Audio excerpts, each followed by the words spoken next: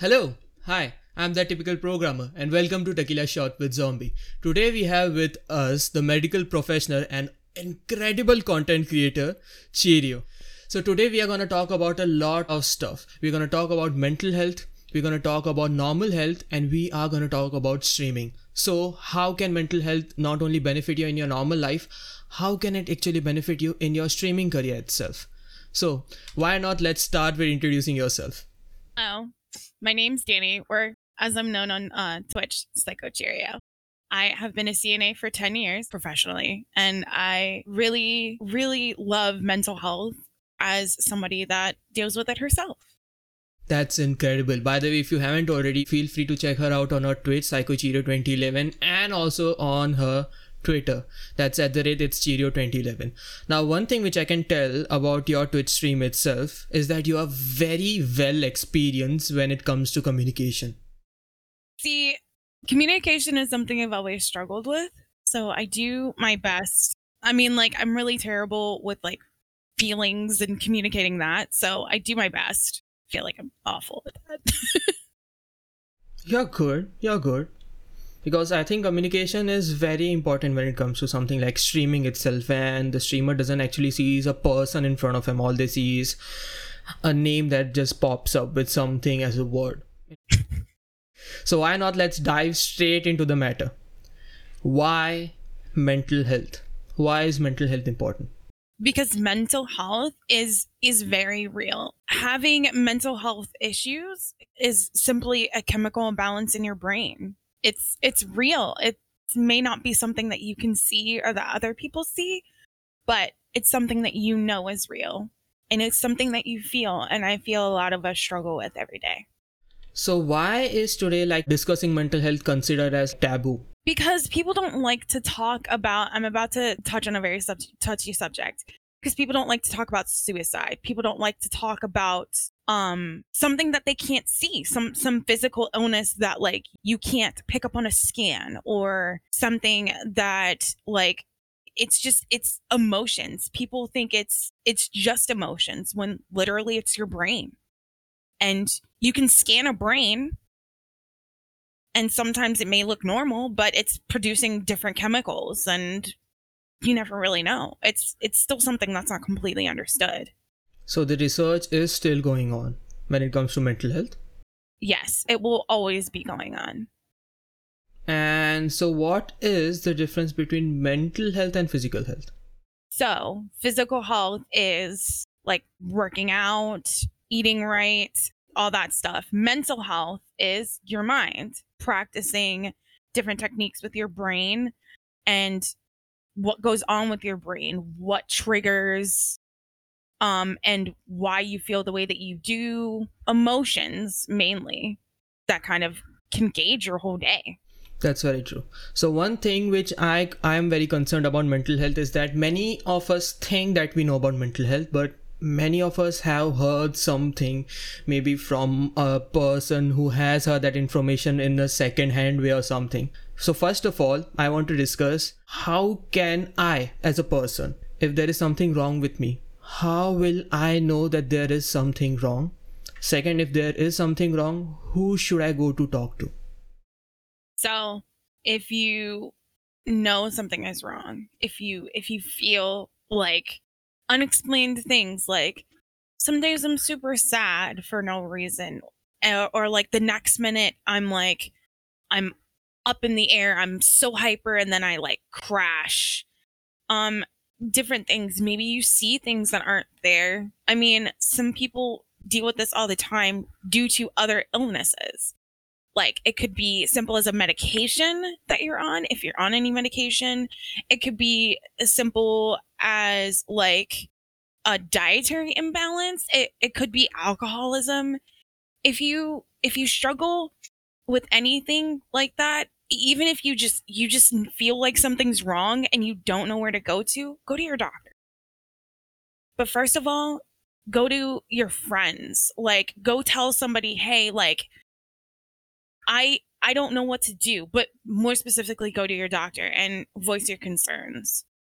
But I would go to somebody that you trust just to get those feelings out.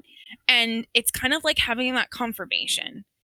because with me, when I was going through my stuff, like noticing the ups and downs, I was like, is there something wrong with, am I, why am I different? Why do I feel this way? And at that point, nobody really had talked about mental health.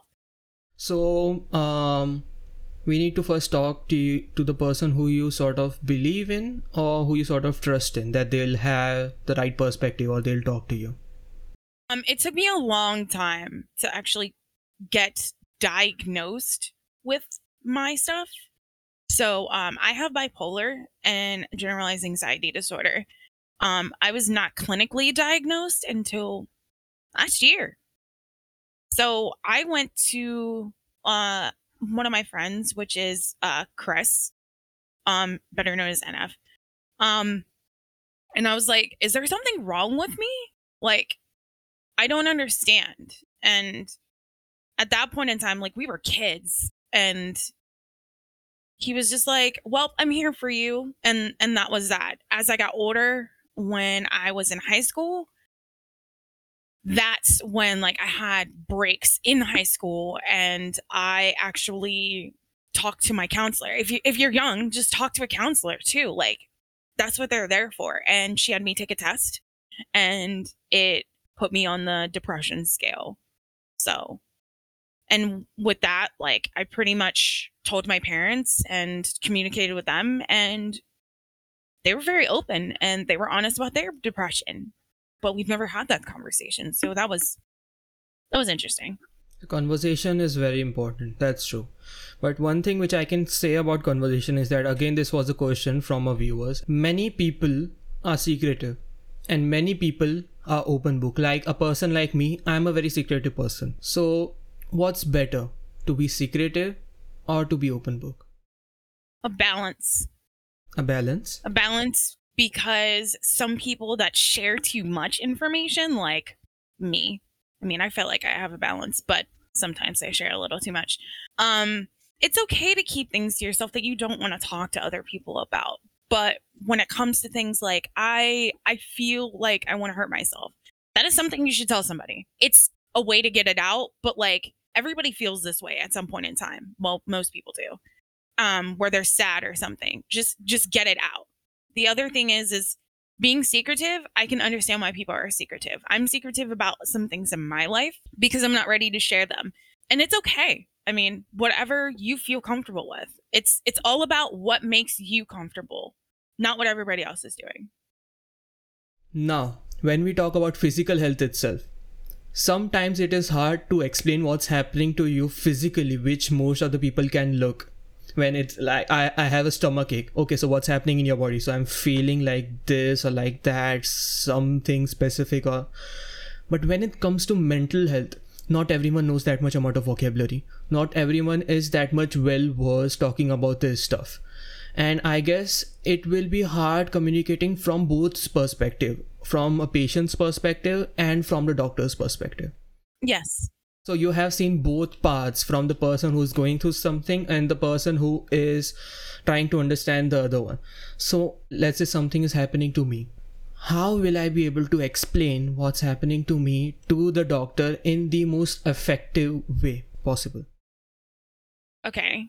So they're going to ask you a series of questions, or you're going to sit down and talk to your doctor, and they're going to be like, so what's going on? The first thing that you need to say is, I feel. First thing you need to do. I feel. I feel angry. If you feel angry for no reason, or if you have points where you're high or low, they'll kind of know what you're talking about, and they'll ask a little bit for more detail. And then they'll kind of go from there and see what other medications that you're on. Like I said before, for me, I have a history of cancer. So I have hormonal imbalances. But even before this, before I had my ovaries taken out, I was dealing with depression. So I wasn't on any medications. The only thing I was doing was having a multivitamin every day and an antibiotic. And that's about it. They'll look at everything and they'll go from there. That's why your doctor is so important, because they can piece together. It's their job to piece together what works for you. And it will take some time. But I mean, you give it a shot. Like, that's the best way you can communicate. I know it's hard to tell a doctor, like, because they're these masculine or these feminine, like, big shots that know all of this stuff and they're going to look at you like you're stupid. No. If you find a doctor that makes you feel stupid, don't go to them. Because I've done that before. I've had a doctor that made me feel stupid and I was like, see you later, bye. And then I eventually found my doctor, who's a nurse practitioner, who made me feel like I was comfortable with talking to her. And that's the important part, is building your relationship with your doctor and also just communicating to them how you feel. I don't understand this. I don't know what's going on. Send help. This is how I feel. Or if you don't understand anything, you write it down on the book. This is how I feel this way. And you can go into detail. And that's the other way to go ahead and present to the doctor. Hey, this is how I feel. This is what's going on. And I don't understand it. That's the best way I recommend. So it's more beneficial to have a doctor who you can talk to and sort of maintain a relation, right? Yes. It's very, because that's somebody who you trust. That's someone who fits your style. Like for me, the doctor that I found was very understanding, very kind, and she was very calm and was like, okay, we've got this. Nice soft tone. Sometimes that matters. Sometimes it could be a male or a female. Some people prefer women over men and vice versa. It all depends. So one thing which I actually wanted to talk about is during these times of COVID, many people have came to understand the actual benefit, you can say, or how much dependent they are on relations or friendship. So how does friendship affect your mental health? We as human beings are naturally social creatures. Probably heard this a million times. Now, this is not going to be like concrete. This is just things that I've heard around in like the healthcare community and my coworkers and friends that I've talked to, that when COVID hit, a lot of nursing homes, their senior cares, like the people, the Alzheimer's patients that couldn't roam around, they died. They didn't have social interaction. And it was really sad because they had to stay in their room and they just faded. And it's terrible to say, but social interaction is very important. And even if you don't feel like you can talk to anybody, you don't even need to talk. You can sit on Spotify and listen to music with somebody. Like, that's my favorite thing to do with one of my friends. Just, we don't need to talk. We just listen to Spotify music. You be the DJ and I don't have to think about anything. Like, just little things. Friendship is very important. Somebody that you can trust, somebody that you can talk to, somebody that you can laugh with and hang out with, whether it's in person or online. So you told that you used to have someone like hearing Spotify songs together? Yeah, I do. I have a friend. So is it just having the feeling or knowing that there is someone there? It's just knowing that someone's there. And you talked about all the people who had Alzheimer and that happened to them. Yeah. So that happened because of the isolation they had, right?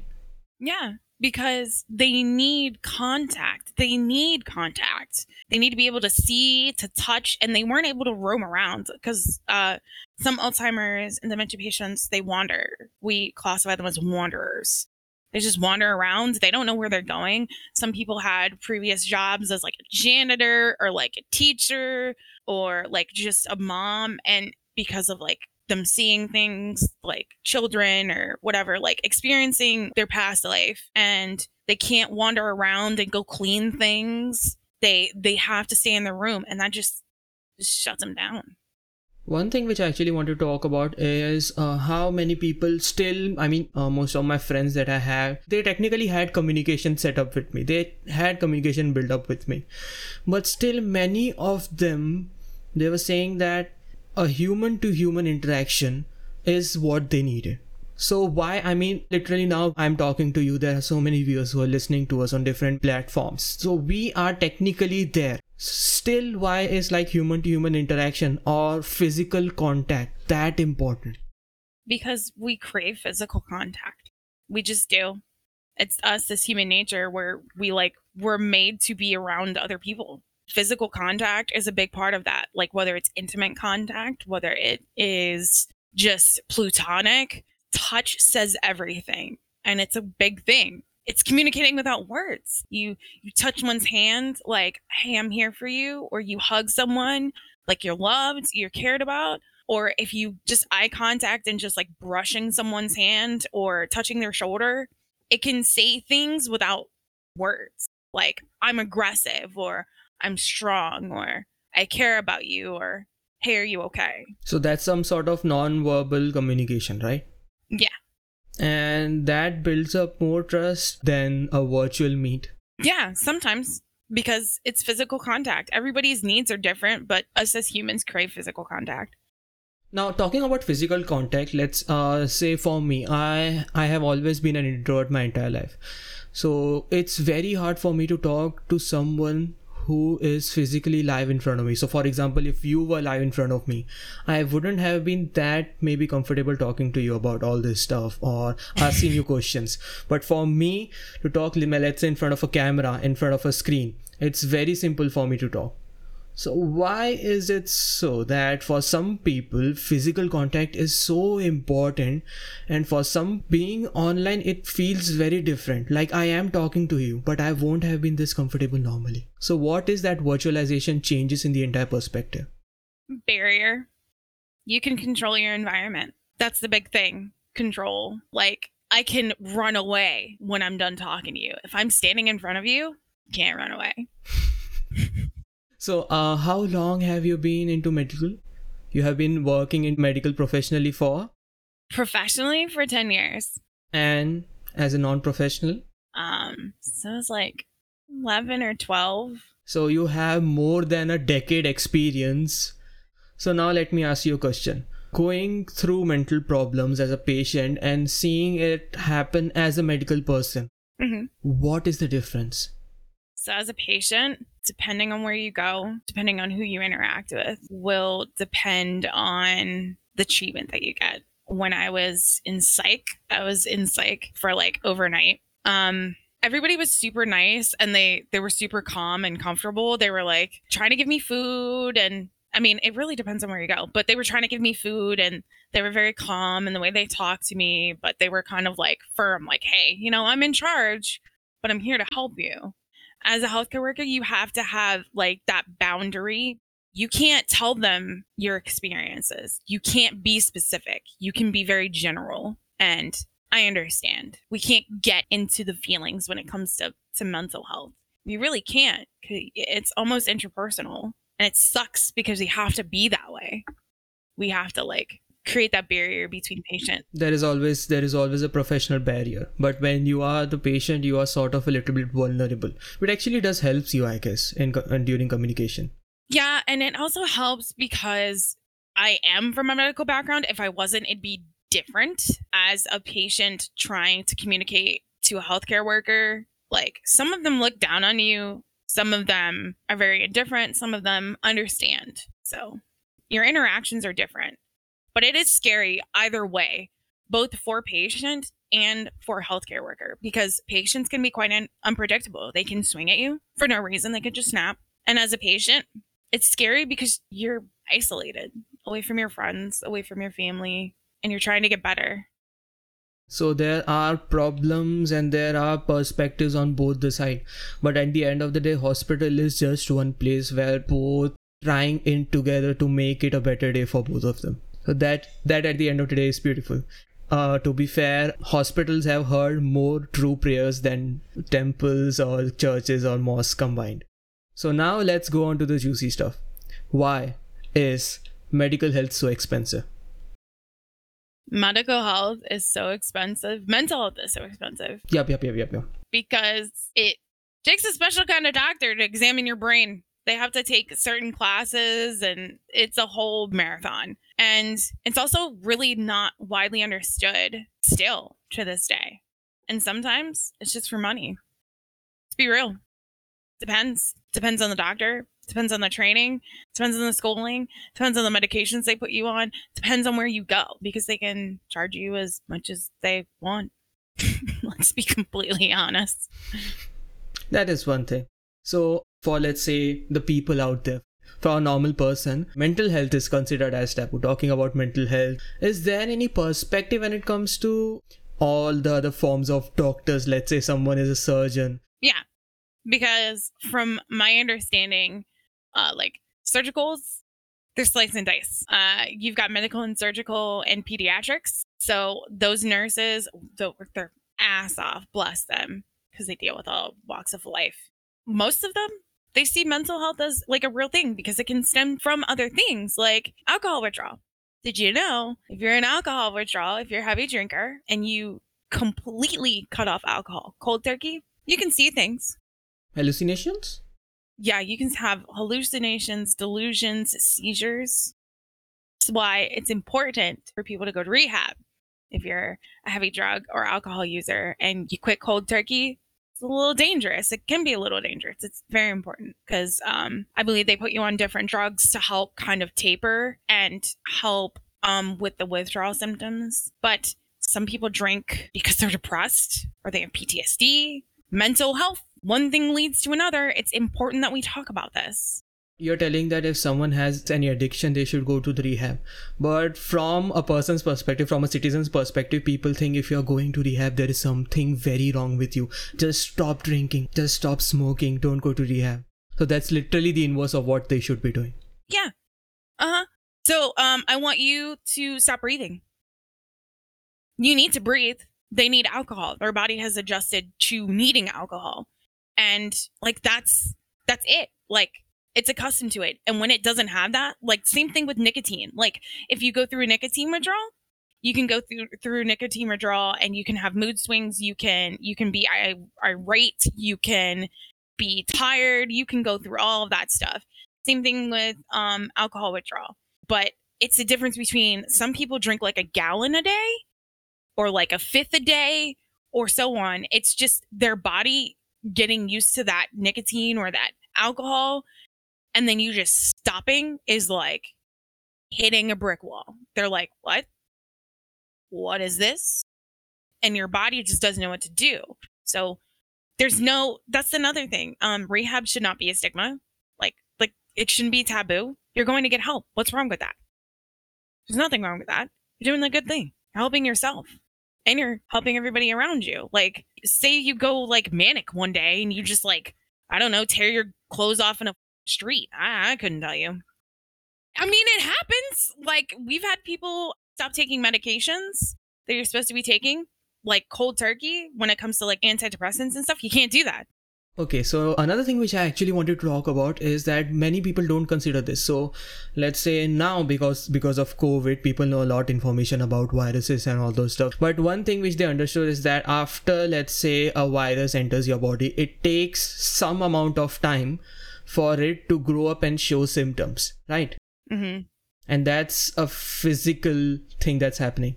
Is that the same thing with mental health? Like, do conditions or any causes, first of all, what are the causes of mental issues?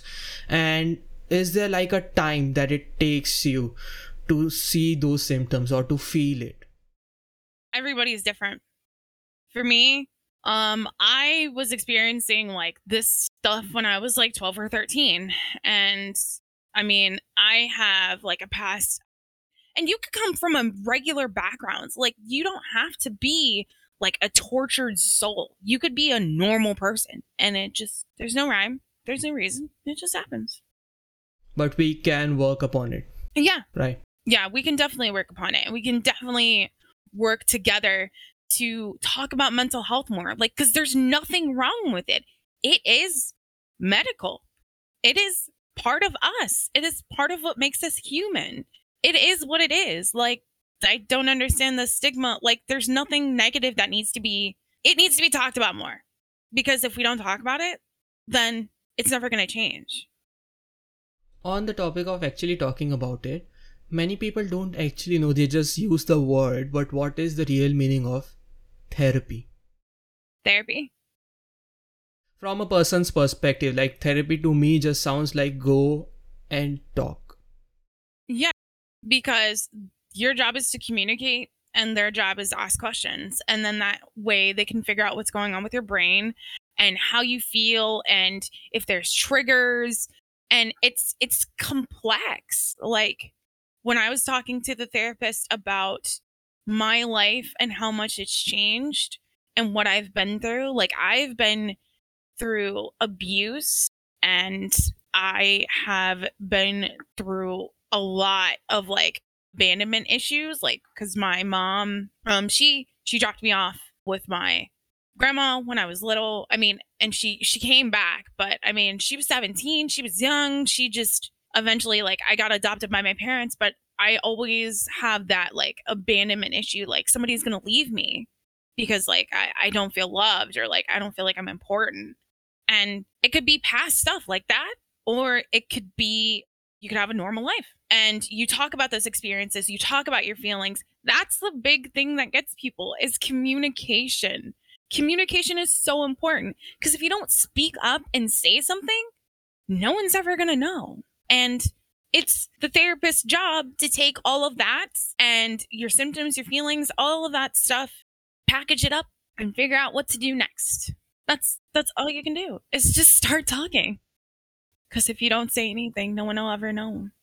So from our side, it's just start talking. So starting to talk or explain or express is the hardest part when it comes to mental strength. So did you started talking before you were into medical field or after you were into medical field? Right in the middle. So before so when I took that depression test when I was in high school, that's when I started talking about it. I talked to my very few of my best friends. I was trying to figure out what was wrong with me. And I was afraid to go to my parents, actually. I was terrified. And at that point, like, I had a boyfriend that put his hands on me and I was dealing with that.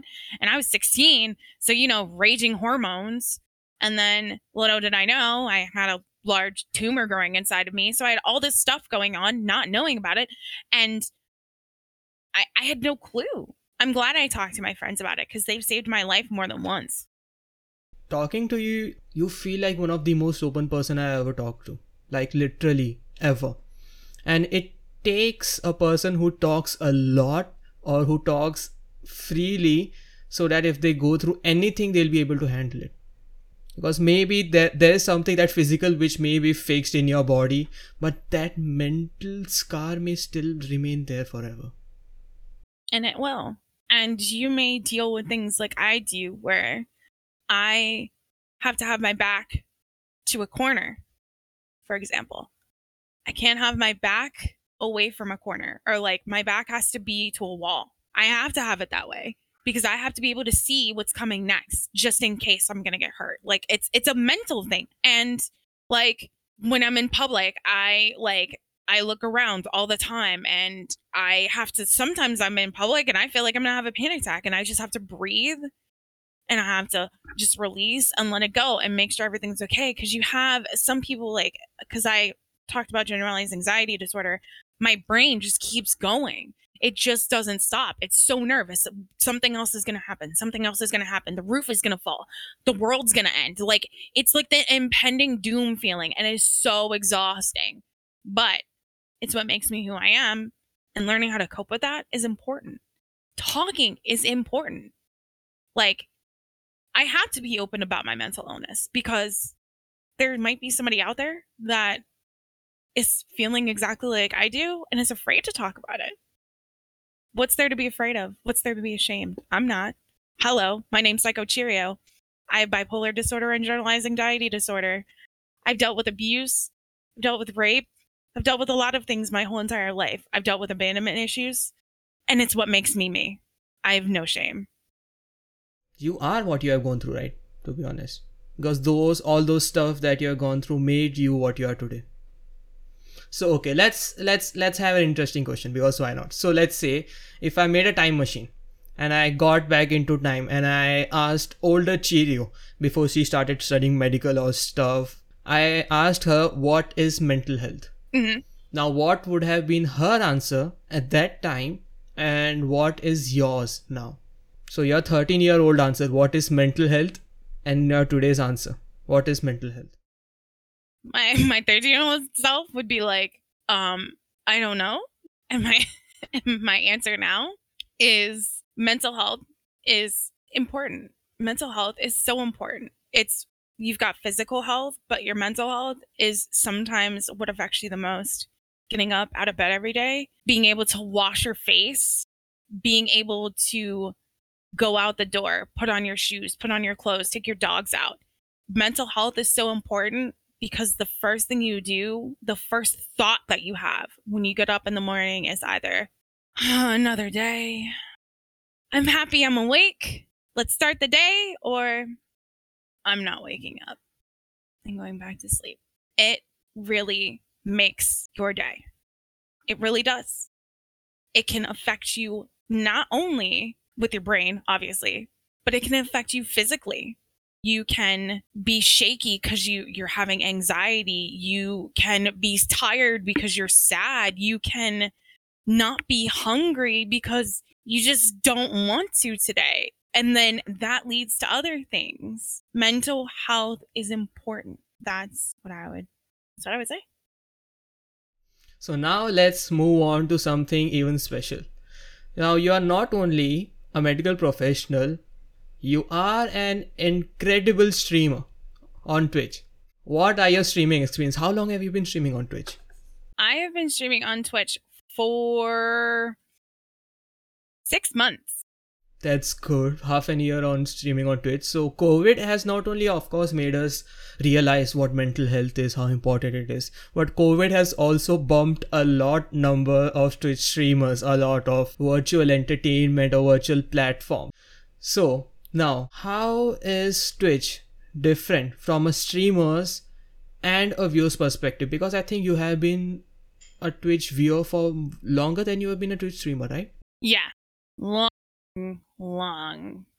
So from your understanding, I mean, how did you used to see Twitch as a viewer, and then your first go live button you pressed on it? How did the perspective change?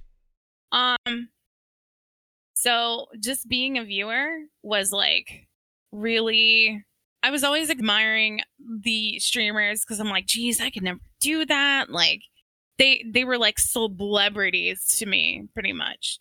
And it was something else. And then one day I was literally on my Xbox and I was like, so should we do this concert? And he was like, yes, do it. I was like, do you think anybody would want to watch? And he's like, yes. So you're just playing with your friend Koser a game, and he was like, let's stream. Just start the stream. That's it. Yeah, I just asked him. I was like, what do I do? Should I do this? Should I? And he was like, do it. Just do it. And I haven't looked back since. That's a nice story to start with. That's a very incredible story to start with. Now, when it comes to streaming, now a perspective of Twitch is that from every streamer's perspective, they always talk about Twitch as like a multinational platform. This platform is built for business. It's a live streaming platform which surrounds the globe and whatnot. But when they talk about Twitch, they talk about Twitch as a person. Like, Twitch hates me. Twitch is so bad. Twitch always does this to me. So why not let's talk about the relation between a streamer and Twitch itself. It is technically a one-way relationship, isn't it? No, it's not. You know what? I don't feel like it. You know why it's not a one-way relationship? Because you guys are giving me so much and I'm doing so little. I'm literally, that's what I'm doing. Doing something I love. Like, why not entertain other people even though I'm not really that entertaining? Okay, well, besides the phasmophobia stuff, that's hilarious, okay? Ha. It's so hilarious. Okay. Phasmophobia. A plus mental health. So now when I actually talk to a lot of streamers, they always talk about which game to play or which game will get the most retention or viewership or something. But what they usually don't talk about is the health aspect, the mental health aspect. Because one thing which I don't actually understand till date is what is like alone time. Because every Twitch streamer needs an alone time. But yeah, that's true. That's true. As a viewer, you don't see that. As a viewer, you see that the person is 6 hours on stream, but then after that, you just shut down yourself for about 2 hours because sometimes your body needs it. I don't know why. And then a break. Like many times this happens to a person that they are like, okay, I'll make content for 1 month straight. It will be awesome. It will be great. They make content for 1 month straight, and then they can't think of anything. Suddenly their creativity sort of blacks out. They take a break for weeks and weeks and weeks, and then they come, and then they are always like that, you need to take breaks regularly or else you won't be able to stream. So Burnout. yeah, burnout, exactly. So now let's talk about the medical aspect of streamers. So from a medical perspective, how do you see streaming as a career? That a person is creating content, they technically are working an 8-hour job, or just maybe for 3 hours they are streaming, for rest 5 hours they are creating content, and most of the time they are in front of computer or talking to people. And usually streamers are notorious for not having that much amount of sort of physical life or outside life. So does a medical perspective have any comments on a streamer's life? Are they happy? That's my first question. If they're happy, you do you.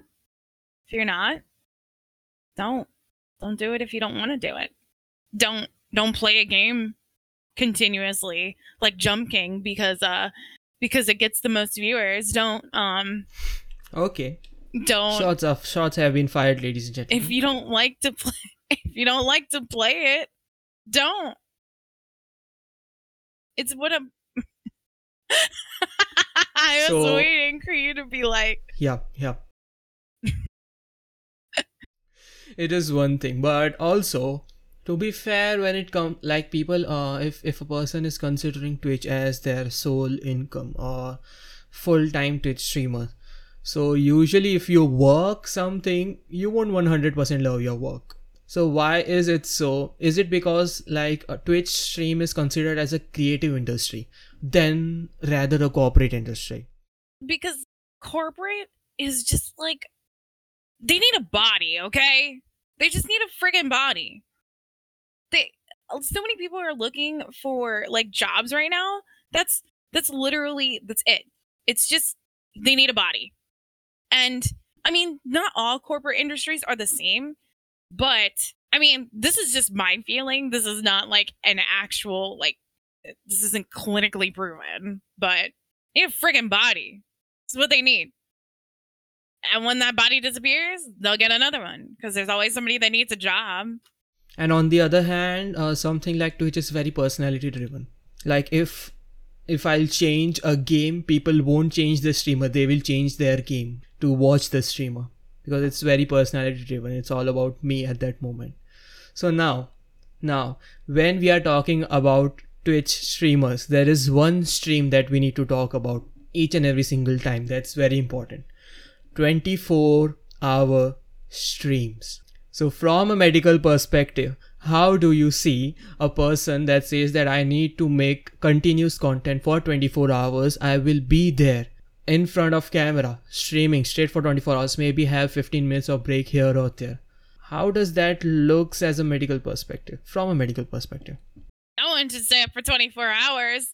That's the person that is absolutely garbage with their sleeping schedule. Because it does affect your mental health. It messes with a lot of people with mental health issues, to be fair. It's really important for us to get at least enough sleep because that messes with our brains incredibly. Especially with somebody with bipolar, like even working night shift, that is a terrible idea for me. It also depends to a person, right? Some persons like nighttime, some persons like morning time. But again, 24 hours stream is like you need to have ones. Like it's a necessity. So let's say if a person has 24 hours stream, they are not literally gonna stay on the screen for 24 straight hours. They are gonna have some break, right? So let's say if a person has breaks in between, if a person can have some interval between, how much of an interval do you recommend there should be? What should be the frequency of intervals, and what should a person do in missed those intervals for them to be as fresh as possible? Every 2 hours. Every 2 hours, because you're staring at a screen for 2 hours. You probably need to get up and move around because you're sitting in one place for so long, and you don't want to do that. It's about circulation. That's the main thing. We've seen patients at the hospital. We have these things called SEDs. They are little like inflatable leg cuffs, and they use pressurized air, and they expand and compress to circulate the blood in the bottom of their legs to prevent blood clots, along with some other like anticoagulant, but that's a whole nother story. You don't need to know about that. Anyways, you're circulating and you need to keep the blood pumping. So stand up every 2 hours, move around, move your butt, because that's how your butt gets sore as hell. You're just sitting in one place, or you're like playing a game and you're like glued to your chair and you're like, I'm so scared. Like your muscles are tense. Like take a break, dude. Walk around, go outside, go grab some water, just take a break. Get your eyes off the screen. Take a moment every 2 hours. What I recommend. And what are sort of the dietary suggestions? Like what should a person consume before 24-hour stream, when 24-hour stream is happening, and after? Because many people, what they usually do, they have a 24-hour stream, they'll just sleep for 2 days straight. They are like, I'm just sleeping for the entire day, and that messes up with their brain a lot. That messes up their schedule, their brain, and they can't create anything for next week or something. Dude, if you're doing a 24-hour stream, you should nap 24 hours straight. You do you, but like get a nap in there, okay? Like your mind needs to reset. That's the key thing. That's why people always complain about not having sleep. Your body needs rest. Your brain needs rest. You're rebooting when you're sleeping. Your mind is rebooting. And what should we eat before 24-hour streams or while 24-hour streams? Your body is going to be tired. It's going to crave a lot of carbs. It's going to need that sugar. It's going to need a lot of sugar. That's what it needs to keep going, to keep staying awake. Many people usually say don't have that much amount of sugar but have a lot of caffeine. Yeah, and some of them say don't have that much amount of caffeine because it's bad. Instead have something else. And some people say eat spicy food because that might keep you up. Keeps your blood circulating. Yep, that's true. But I mean, like for me, I don't know, like when I did my 23, 24, and 30, it just happened. I didn't eat anything different. It just kind of happened. I mean, the best thing you can do is eat less carbs and less sugar. But your sugar is what's going to keep you going, so is caffeine. But I mean, it all depends on the person. Some people can go 24 hours and that's their normal, and they sleep for 2 or 3 hours and then they're back up. Or some people are like struggling. It's so interpersonal. So now let's talk about money. Now, money is not equals to happiness. Then what is equals to happiness? I mean, how do you create happiness? That's a hard one. Because everybody is different. Once again, everybody wants different things. They want money. They want to be successful, or they want a hug. Hell, like everybody is so different, and it's hard to say. Whatever makes you happy, whatever you aspire to do, what is your top goal in life? Not even your top goal, just your top goal for tomorrow. Like, if that's what makes you happy. Just some people think of like 5 years in the future. Some people are like, dude, I just want to make it to breakfast. Okay. Like it's really personal. For me, like I'm always going to be searching for happiness. I'm always going to be searching. Never going to settle for less. On topic of deep questions, let me ask another deep question. What keeps you going? Ooh. Wow. That is so deep, dude. The first thing when you said that popped in my head, like the first thing was my community. First thing. Because I know a lot of them suffer like I do. Now talking about deep stuff, there is something which my dad always used to say, but he used to say in a different language. But if you translate it into English, it's that I never want you to be happy in your life. I want you to be fulfilled. That's smart. What is the difference when you feel happy and what is the difference when you feel fulfilled? Because he used to tell me that happiness always costs, but fulfillment is free. Happiness sometimes is temporary. It can be temporary. Like, it can be a temporary emotion. Like, you're happy with another person, or you're happy with the content that you've created, or you're happy in this moment. Being fulfilled is bigger picture. You feel full. You feel complete. You feel fulfilled.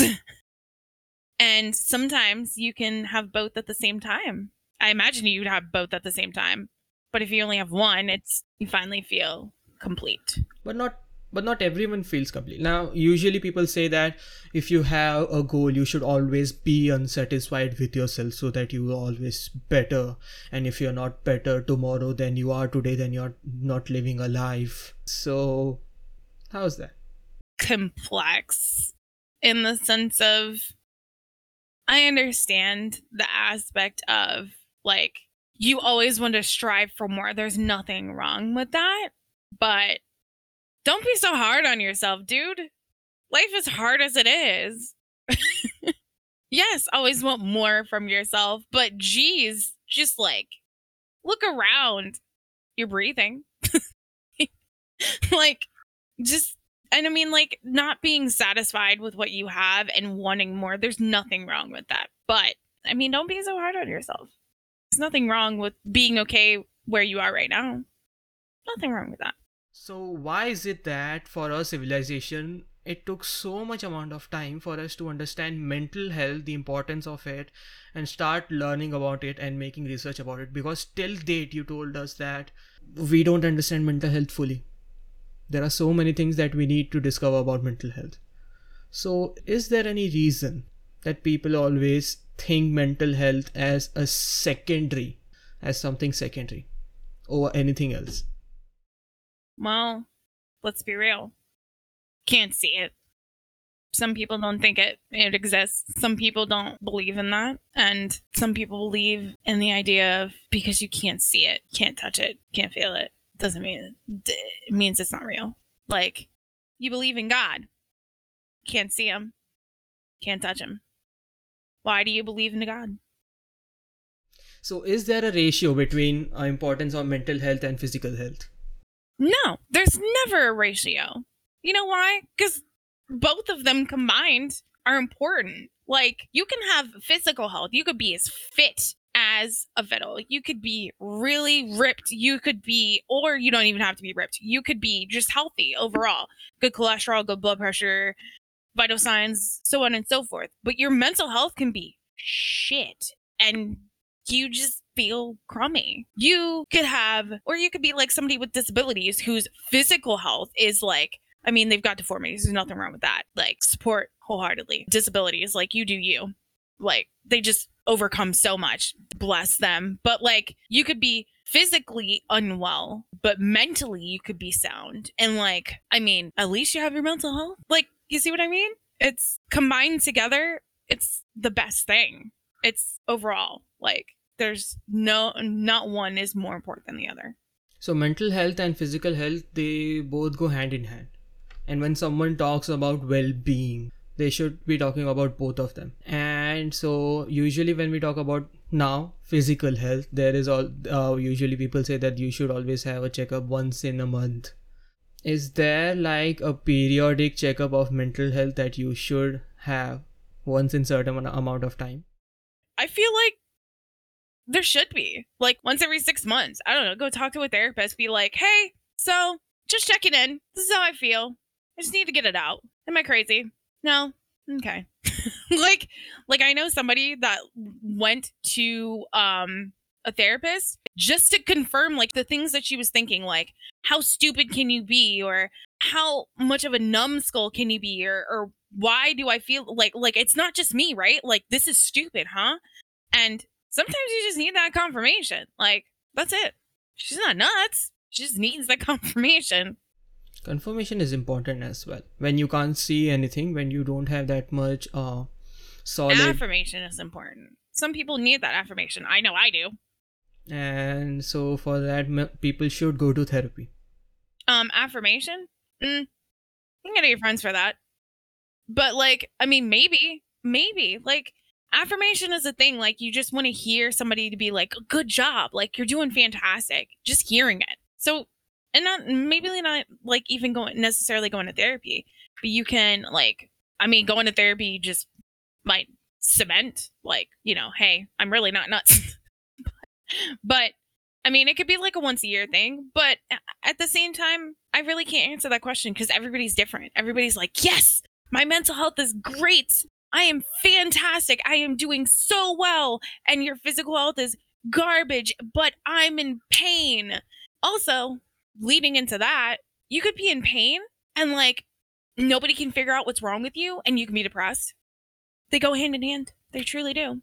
So, but mental health, like check-ins are a tricky thing. Like basically, if you think you need it, like, hey, I'm starting to feel a little irate sometimes and I'm not understanding what's going on, just give a little ring or just talk to somebody that you trust. But I mean, if you feel the need, go ahead. I would think it would just be like a normal regular checkup.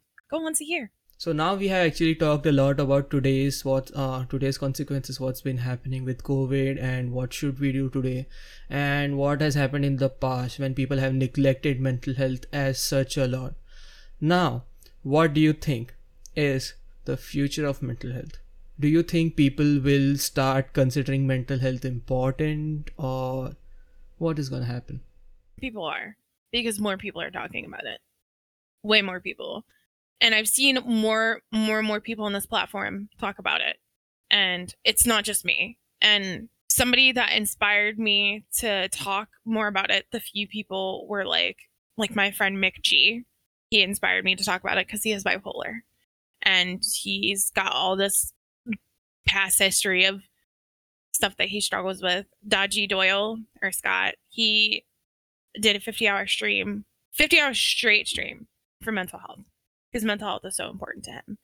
I know that Sam Slaps, when I really started interacting on Christmas, it was him and Amber and Big Boy Bake. On Christmas, I was alone and Bake raided into Amber, and Amber was like, I'm streaming on Christmas because I know some people are alone on Christmas and they don't have family and it's COVID and they can't see their families, so I'm just trying to offer some comfort and a voice. And like I was crying, I was sobbing because I was like alone. And she raided into Sam, and Sam was doing a charity stream. It was about mental health, I believe. But all of these people like banded together. All these people continue to band together, like Mick G, like Dodgy Doyle, and they talk about mental health. And like I was so afraid. And what do I have to be afraid of, dude? Like I usually talk about mental health when it's Monday. So Fat Crumpet always has Monday mental health checkup. But usually when it comes to mental health, when I am talking to someone about my mental health, I am usually fluent. But when someone talks to me, I always go blank because I don't know what to do. So let's say let's say your friend has something that he or she wants to take out, and they tell that to you. How should you accept, or how should you listen, or how should you talk to them about it? Questions. Just ask questions. You'll get to understand them better. Like on how they feel. If they're talking to you and they're venting to you about how they feel, just ask questions. If they don't want to answer them, I mean, it's fine, but you'll never know if you don't ask. That's very true. So first of all, if you feel something, you should always talk to a friend or a person that you believe in, that you will be sort of free in conversation. And then if someone talks to you who is going through something, I should ask them questions of how they are feeling and then discuss upon it. Because if you don't ask, you'll never know. Yup. And at which point would I understand that either that person or I need to talk to a doctor? You can figure it out from there. I would just recommend you, just get it out and talk to a friend or someone that you trust, and then go from there. I mean, the next step be after that, like, hey, I need to go talk to a doctor. because, I mean, there's nothing wrong with it. Be like, we'll keep an eye on it, or, I can give you this, or, and it doesn't all have to be like prescription medications. It can just be different coping mechanisms. So what actually inspired you into going into medical? I've always loved medical. I was putting bandages on my stuffed bunnies when I was 5. Like, I was putting those little toy stethoscopes in my ear, playing with dolls and G.I. Joes, and Mommy, I need to give you a Band-Aid. Like, are you okay? Can I help you? I've always done that. I've always been like that ever since I can remember. So if you didn't had your medical background right now, and we had again the same conversation about mental health, would have your perspective been different today? Maybe slightly. Maybe slightly in the fact that I wouldn't know as much as I do, but I would still be standing strong in my opinions. You'll still be talking about what you feel. Damn right. So now do you have a professional standpoint of talking when you feel what you feel because of your profession? Slightly, like very slightly, because I know what it is. I know what it is. Now I know. When I didn't know, I was like, I don't know how to put this in words. Like, for example, like the mood swings and stuff. Like, I didn't know how to put it into words, but now the fact that I have the like terminology. But even then, like, sometimes I get choked up and I'm just like, my brain just, what? So many people don't actually trust their therapist, that you talked about, that if you don't feel comfortable with your therapist, you need to change it. So you need to actually try a lot of therapists and then end upon one. Is that one thing? Sometimes, like for me, I had like a company website that I went onto. It was completely anonymous, and I just called and was like, I need to talk to somebody, and they just asked me some simple questions like, oh, why, or why do you feel like you need to talk to somebody? Is there are you having any thoughts or feelings of hurting yourself or harming anyone else at this current moment? Just like simple basic questions that I have to ask everybody.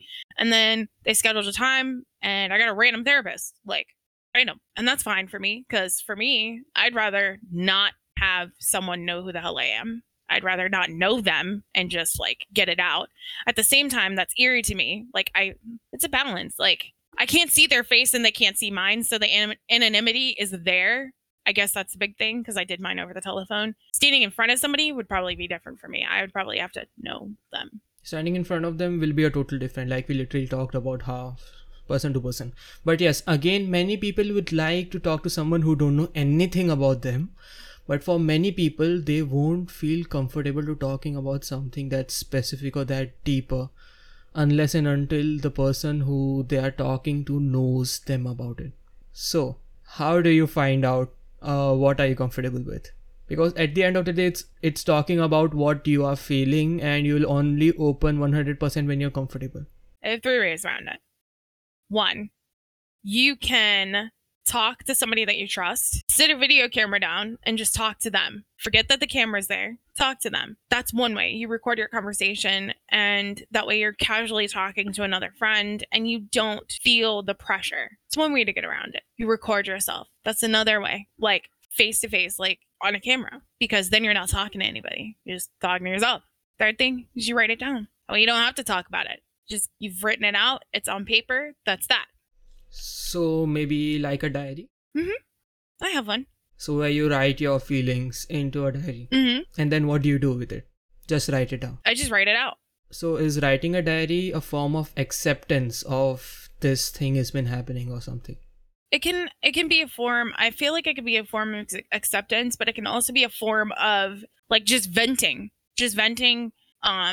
And you don't have to worry about somebody else like judging you. You can just write wherever you want on the paper, however you want. It's completely like free formed. You can write flowers, you can draw things. Like, it's just another form of self-expression. How you get it out. Self-expression is important. Again, verbal, it could be verbal, non-verbal. And again, drawing is considered into non-verbal form of self-expression, right? So now, this is something which happens to a lot of parents. For a child, it is hard itself, again, to express anything. So how will a parent know that there is something wrong with their children? So that's a hard one because, I mean, like, it depends on the age of the kid. Because kids are pretty, they'll tell you. Dude, they'll tell you. But some kids aren't like that. And that's with some special cases too. Like some kids have, they've adopted a child and they can't talk, like they're deaf or something like that, and they can't communicate and they don't know how to communicate. That's a hard one because that's when you have to have like a professional step in. But mainly kids are pretty open about how they feel. Or if they're not, like, it's tricky because you have to confirm with a kid. Now, I don't really know about children. I'm not like a pediatric psychologist or anything, but some kids just need affirmation and to feel safe in order to talk to you. I feel like that's anybody though. And they'll open up to you if they trust you, or if they're not ready to. Like, kids are hard. It's a difficult answer, but the best thing like I could do is tell you to make sure that they feel safe and make sure like they'll tell you when they're ready. You can't push them, just like anybody, but mainly they'll tell you when they're ready. I've heard that mental diseases, usually they always keep on adding upon themselves with time. Is that true? Like if a person has a mental problem and if they don't do anything about it, that thing will increase with time. Yeah. Is that true? Or is that a myth? I'm an example of it. So it increases with time. Yeah. And with time, it's harder to actually solve it. Yeah. Now, you can learn different ways to cope with it that makes it easier, but sometimes it can get worse before it can get better, like with all things. As you get older, it might get worse. Or as you get older, it might get better. It really depends on the person. Mm-hmm. But for me, it's gotten worse as I've gotten older because I didn't talk about it, like really talk about it. Like I would just say like I'm sad. I didn't really go into detail. Kept a lot of things like bottled up. So this thing which may happen to a lot of people, which may happen to you if you're listening to this, is that if there is a sudden change in anything, you will feel it. You will feel that there is a change. But if there is some sort of a gradual change, if there is something that's been happening wrong with you for a really long amount of time, your body will probably habitualize to it. And it will feel then that is normal. So let's say if something that has been happening to me for a really long time, I'll be like, that is how it does happens. And it's same thing with physical or mental health as well. So if in that case, how can someone know if there's something up with them? You need to see your doctor. You need to check with your doctor. Everybody's different, but you won't know anything's wrong unless you communicate with someone. I work in the medical field and I hate doctors. I still talk to mine. I hate doctors. I don't like it. My blood pressure spikes every time I go into like a doctor's office. I'm not down for that, but I still go when I need to. So does knowing that something is like happening to you, and let's say if I know that this 1 2 3 factors are happening to me, and I know this disease is sort of like complies with all those symptoms that are happening to me. So technically if I know that, I will, when I'll explain something, my mind will subconsciously shift to that disease, explaining that I probably have this, I probably have this, I probably have this. No, clinically diagnosed. Have to be clinically diagnosed. Always have to be clinically diagnosed by a doctor, because you may think it's one thing. You may think it's like an iron deficiency when really you have diabetes. Like it's a whole, that's what they're there for. That's why they study medicine. That is it. Like it's what they go to school for, to distinguish. And sometimes doctors can be wrong. We are all human. Not saying some doctors aren't idiots, but That's very true. That's very true. We are humans at the end. So, mental health is very important, and that's what we are talking about today. And should you as well. Everyone should talk about their mental health. Everyone should talk about what's happening to them. Because the first thing about mental health is, first of all, respecting your own body, that something is happening to you. Second thing is talking about it. And third thing is, don't think yourself as there's something wrong with you. Yes, there is a problem with you. But the best thing about it, every problem has a solution. And if you don't talk about it, we won't be able to make a solution out of it. You do have an engineer and a doctor You have a person from medical field and a person from engineering field right in front of you. One of us is gonna make instruments and the second person is gonna use those instruments on you. But the first most thing is to you to come and first of all accept that that this is happening and this is not wrong. It is what it is and this can be better. So one thing, actually many things that we learned today, we learned a lot about how friends like in a physical contact is way more important than a virtual contact, and how relations are important. And the same thing is not only with friends but also in your job. So for all those streamers who consider Twitch as a person and have sort of a relation with Twitch, I want to ask you, how would you define Twitch as a person? If Twitch was a person, how would that person look? How would that person behave? Twitch as a person. So Twitch as a person. Twitch is a crazy bitch. She really is. She, come on. Now, Twitch is crazy. Twitch as a person would be, I feel like some person with long, black, straight hair. Like you're like traditional like Lust, if you've ever seen Full Metal Alchemist. Lust, like kind of looking, but she got a whip and she ain't afraid to crack it and turn into a devil. She will turn on you. She will flip your whole world upside down and she will show you what she wants to show you, like with her little Joker hat. She wears so many faces. Like it's crazy. Oh, well, now I can take that back. She's like she's like a metamorphic creature. She can make your day. She can make you cry. She can show you music that is amazing, or she can show you some idiot that wants to break his leg doing a stunt. Like, I don't know. Twitch TOS, I mean, you can go ahead and be in a hot tub. So, like, go over there. But it is a really weird place. It is a very weird place. It is a very weird, unexplainable, questionable place. But so is life, to be honest. Life is also a very weird, unexplainable, and a very questionable place, to be honest. Today we learned a lot about mental health. So if you have any issues, if you think there is something wrong with you, always feel free to talk to someone. Always talk to your friend. And also if you ever want to talk to Cheerio, where can we find you? Of course, we have your socials. We can find you live on Twitch at PsychoCheerio2011 and on Twitter. Where else can we find you? You can also find me on Discord. And that's about it, because I really don't have any other social media except for Snapchat. So if you want to talk to Cheerio, feel free to go and check her out at her Twitch and Twitter. Yes. And you will find Discord information from there itself. Mm-hmm. So any last thing that you want to say to our viewers about anything that you want? Okay, so the last thing I want to say is if you guys need anything, let me know. I'm here for you. I have struggled a lot in my lifetime for being 28 years old. I have been through abuse. I have been through rape. I have been through emotional abuse before, physical abuse, it all. Don't be afraid to come and talk to me if you need anybody. Also, please seek professional help. Do not be afraid. Do not ever be afraid. Because it's what makes who you are.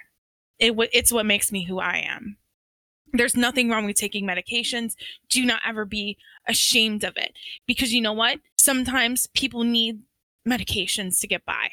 And you may take them temporarily. You may take them for a lifetime. There's nothing wrong with it. What matters is at the end of the day, I'm happy that you woke up. I'm happy that you're breathing, and I'm happy that you're with us. I hope you continue to be with us. And I'm so happy you guys came today. If you need anything from me, please let me know. I love you all. You are so loved and so cared about. Don't be ashamed. You are one bad bitch. Thank you so much for coming, Cheerio. Thank you so much for everyone who's being here. Thank you for having me. So if the viewers want, you can check out Tequila Shot with Zombie on many other platforms including Twitch, YouTube, Spotify, Google Podcasts, and also it's gonna be on Apple Podcasts. Links to all will be available in the description. So you can scroll down, go into the About section and check the main website. And this podcast will be there in many different formats, audio, video. So it was actually incredibly lovely meeting you, Cheerio. We learned a lot from you and thank you so much for being here. I'm so happy you came. I'm so excited. And I can't wait. For the next podcast that you have me on. Thank you for coming. Have a nice day, morning, evening, and remember, in this world full of repetitive zombies, let's take a shot. See you.